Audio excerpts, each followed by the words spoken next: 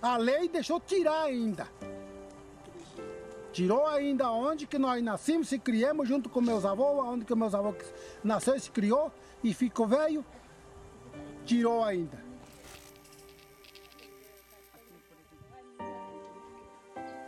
Sempre ele fala que nós está invadindo. Sempre ele fala que nós está, nós está incomodando os fazendeiros. Não é a fazenda, é nossa aldeia. Eu durante o tempo estou aqui, é a minha aldeia.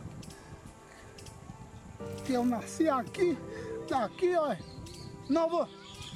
Eu sinto muitas coisas que é para me falar, eu sinto. Como diz o fazer força. Se eu chorar,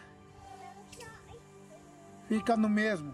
Se eu não chorar, fica no mesmo. Então eu quero agora. Justiça vem, demarcar logo, identificar logo, demarcar, identificar e alimentar logo para nós.